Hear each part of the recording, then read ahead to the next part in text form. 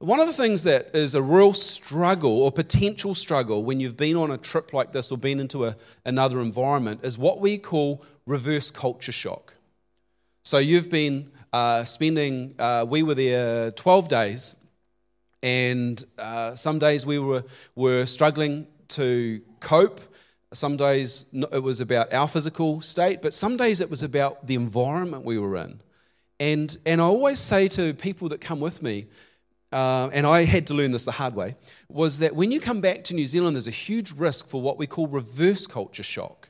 So you get culture shock when you're there because you're overwhelmed by smells and sights and the environment that you're not used to. And you've got to come to grips with that. And for some people, it's very moving to be, squatting in someone's dirt home and praying for them and loving on them, just recognizing that this is vastly different to what you have at home. That's called culture shock. But when you come home and you open your fridge and there's a bounty of food that never runs out, you can just end up crying because of what you've experienced while you're there that is so contrast to what you have at home. And these people that we minister to, they don't want what you've got. They're happy. But when you as a wealthy, middle-class, upper-class Westerner, wealthy compared to them, when you see what you've got, it can shock you. And so I talk to people about just managing that over the week or the weeks after you come back, because there's this tension. Do we want to give up everything and give it all to them? Well, they don't want that. And they don't really need it. For them, many of them live in a safe environment. Some, not all of them, but some of them. But those ministers are giving up everything. Pastor Eric, when he moved to Sosa, he moved there because one man said, "Please come and help us." And he took his new wife, just to finish their honeymoon. He took his new wife, and they moved to the jungle. There was no house. The toilet was the river, which is also the bath, and they established the church that we now see there, and they're now establishing churches. But they don't want what we've got. They've got a good life.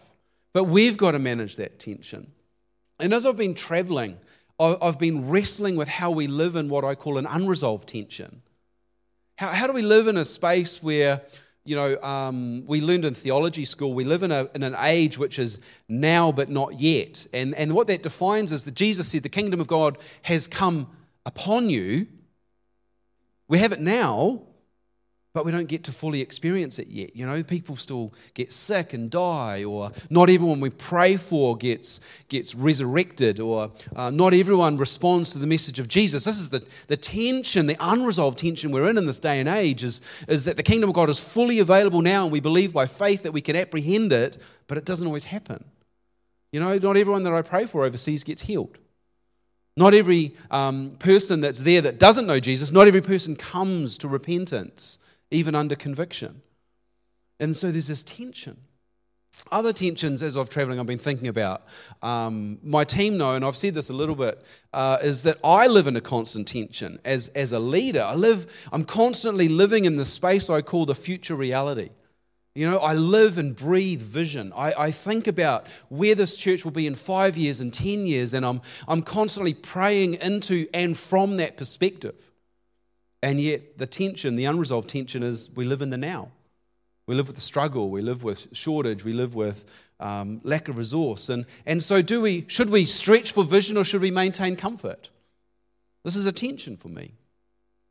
But I guess the problem is if we stay the way we are, then we become irrelevant or we die. So we've got to wrestle with this.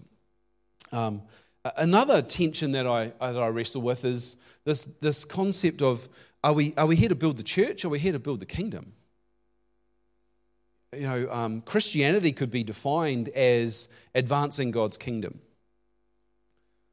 but churchianity could just be all about the church. And, I'm on staff here and I get paid to care for and shepherd you guys. But that's not the main game. That's not the main aim of our existence. We've got to think about this town and this region and advance and send God's kingdom and all its fullness available to people in this region. And the reality is, I get paid to shepherd you, but your job is to shepherd the town. And if we miss that, then we're really existing for our own sake. And how effective will that be when we stand before Almighty God and He says, and how did you go with your mission? This is a tension for me. I live, many hours of my week focused fully on you guys, but it's not the end game. This is the tension. It's a tension we live in. Another tension that we wrestle with at eldership is having a salvation-based focus versus building a stronger church. And, we pray that people would come in here and in this space feel safe to connect with Jesus. But we don't see it all the time. And then during the week, we develop programs for you to make you stronger. Connect groups is all about helping you become stronger, because the reality is in this tension is it's stronger disciples who lead people to Jesus, not the pastor. Like if you're depending on me to do that, then we're dead in the water already. But this is a tension for me. The tension is that we would just create a church that's fat and lazy, because then I have to answer to that, and then I'm in trouble. So this is my tension. What is this all about? And so how do we become stronger, but make sure that we don't just make that our end game? That the focus is much wider than that. There's a passage of scripture that's really stirring me at the moment. I just keep coming back to it. I'm preaching it for the last 2 weeks, and I just want to share with you the first 5 verses of Isaiah chapter 60. Isaiah chapter 60 verse 1. Arise, Jerusalem, let your light shine for all to see. For the glory of the Lord rises to shine on you. Darkness, black as night, covers all the nations of the earth, but the glory of the Lord rises and appears over you. All nations will come to your light. Mighty kings will come to your radiance. Look and see, for everyone is coming home. Your sons are coming from distant lands. Your little daughters will be carried home. Your eyes will shine, and your heart will thrill with joy. For merchants from around the world will come to you, and they will bring the wealth of many nations. I believe this is a promise for the church. I believe this is a promise for our moment in time in this age of the kingdom, that God is saying to us, rise up and let the glory shine for the world to see, for nations will come to your light. This is a promise. This is the future church that I see in my prayer and faith. This is the future church that I work hard to establish. Not that we would just be a happy club, but we would rise and the glory of the Lord would be bringing people in. That nations would come. People from different ethnicities, people from different religions, people from no religion would come because they see something different about the kingdom of God coming through us. This is the promise. And yet there's a tension in this that I have to live with, because I've been preaching out of Hebrews 12 also. And you guys have heard me preach this. And as I traveled, I felt like God was just saying, this is just a word for our season, for the church, the global church. Be careful, do not listen, do not refuse to listen to the one who is speaking. For the people of Israel did not escape when they refused to listen to Moses, the earthly messenger. We will certainly not escape if we reject the one who speaks to us from heaven. When God spoke from Mount Sinai, his voice shook the earth. But now he makes another promise. Once again, I will not only shake the earth, but the heavens also. This means all of creation will be shaken and removed, so that only unshakable things remain. Here's the good news. We're going to get shaken. And it's not going to be comfortable. And this is the tension. For the glory of the Lord to rise upon us, for the glory of the Lord to shine through us, for people to come and see the radiance of God's kingdom in us and through us, God must shake us. It's a tension to live in. What is it going to look like when we're persecuted? We don't experience that here. But in the north of where we travel, about 600 or 700 kilometres north of where we ended in Indonesia the other day, they are burning Christians inside churches. Islamist extremists are rampant, and Christians are persecuted for their faith. We heard the news about Sri Lanka over Easter. It's horrid. You see headlines about what's happening in Africa And here we are in Te Awamutu, comfy, a little bit chilly, but comfy. And if God doesn't shake us, we might not wake up. This is the tension that I wrestle with. It's an unresolved tension for me. But it's a tension that God's calling us to live in, and I'm calling you to live in that tension, that you would have faith to believe that the glory of the Lord would rise upon us, that promise from Isaiah 60. Read it when you get home. The glory of the Lord would come through us, that His church would be magnificent and glorious, that would be attractive for the world to see. They wouldn't come because we've got the best music or flashlights or a comfy seat or the best kids program. They'd come because they see miracles. They come because they see lives change. They come because they find Jesus in our midst. But for us to experience that is a shaking. And I pray for each one of you that you'd have strength to stand in the shaking.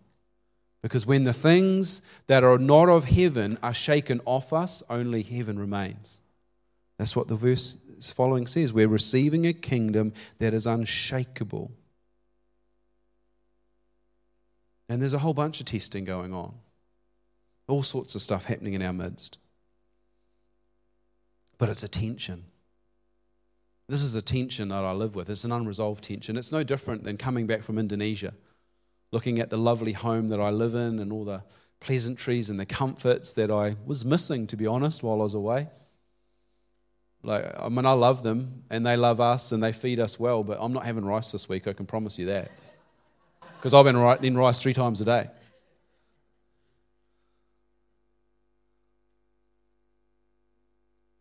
But how do I maintain my focus in order to diligently work with those people in Indonesia and India and our other missions partners?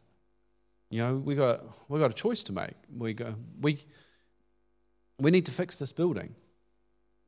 Probably 150, 200,000 just to fix it, to stop it leaking. But there's another option. See, we spent probably 40 hours driving on dirt roads.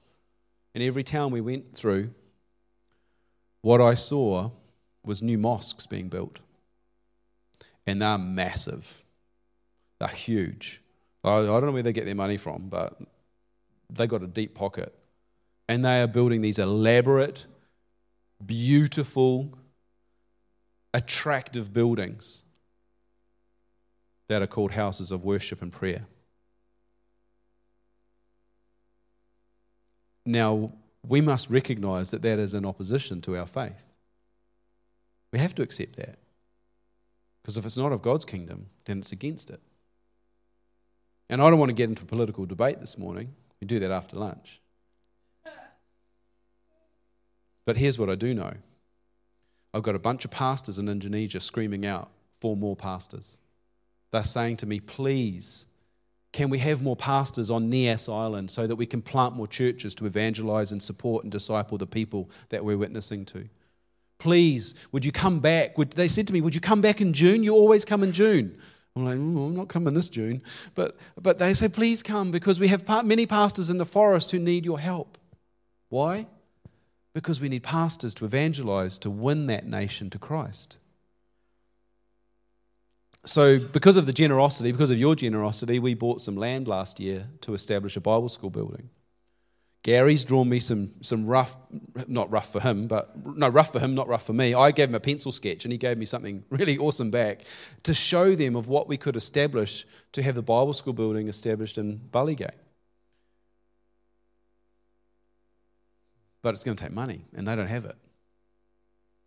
We've got the land cleared, they've worked like troopers to clear it. We've got to establish a 4-foot high retaining wall to make that flat. It's $15,000 just to prepare the ground before we put a foundation stone in. There's a tension for me. Do we make ourselves comfortable here or do we evangelize a nation?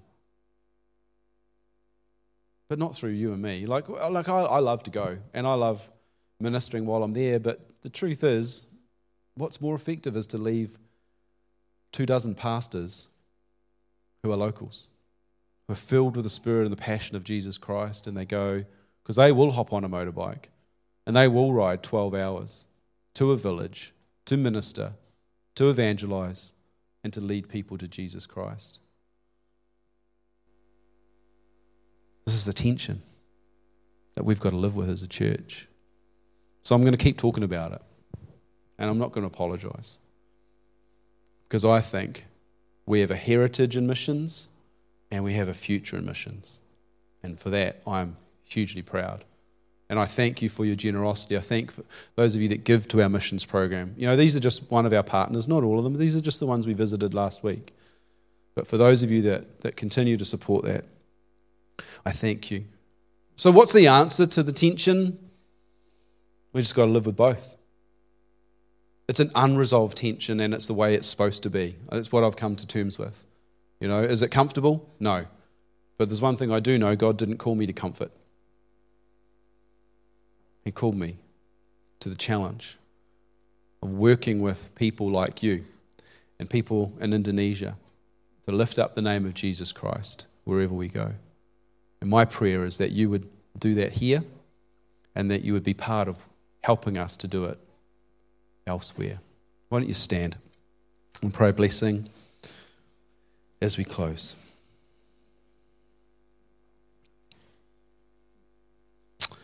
Almighty God, we thank you for the message of now but not yet. I thank you for the promise that we take today from Isaiah 60, that there is a glorious church that will rise. Lord, we want to see that in our faith prayer. We want to see it in our imagination. We want to believe that it's coming, that it's here available now. But Lord, help us not lose sight of the tension, the shaking, the necessary stripping away of those things that are not of heaven in order that only heaven would remain. Lord, we pray as Jesus taught us to, may your kingdom come. May your will be done here on earth as it is in heaven. Father, I pray today that you would continue to speak to each person as they meditate on the time of prayer we've had, the various focuses we have locally and globally. And Lord, would you stir them? Would you stir them to pray? Would you stir them to believe that there's more that we can experience of your kingdom? Father, I ask that you'd give us the courage and the strength not to settle for comfort, but to strive in the challenge, to partner with you, to see great things established for your kingdom. May we as a church store up treasures in heaven where moth and rust cannot destroy them. May we honor the legacy of this church to be a missions church, and may we build a future as a missions church. Lord, I declare your blessing over each family connected with Zion, each family that's here today. May they be blessed by you. May they know the nearness of Almighty God, their Father, the extravagance of his love. May they know the enormity of Jesus Christ's grace for them and their circumstances. That nothing is impossible. I just feel to pause in the prayer to prophesy that over you, that nothing is impossible. Jesus Christ says to you, your circumstances are not impossible for me. So whatever you're facing, take hold of that promise. Receive it as a word from God right now. That God would pause in the middle of the benedictory prayer to encourage you to say nothing's impossible in your circumstances if you would believe Jesus Christ and his strength. So Lord, help us to receive that promise right now, that Jesus Christ and his grace is sufficient for all our circumstances. And may each one of us know the intimate, indwelling presence of God through his Holy Spirit. May we be guided today and throughout the week by the voice of wisdom and the voice of reason and the voice of love. May we have revelation that would compel us to be your messengers in this town. And I thank you for a church of people who are willing to go and be the messenger. Bless each family. In the name of Jesus Christ, our Lord and Saviour. Amen.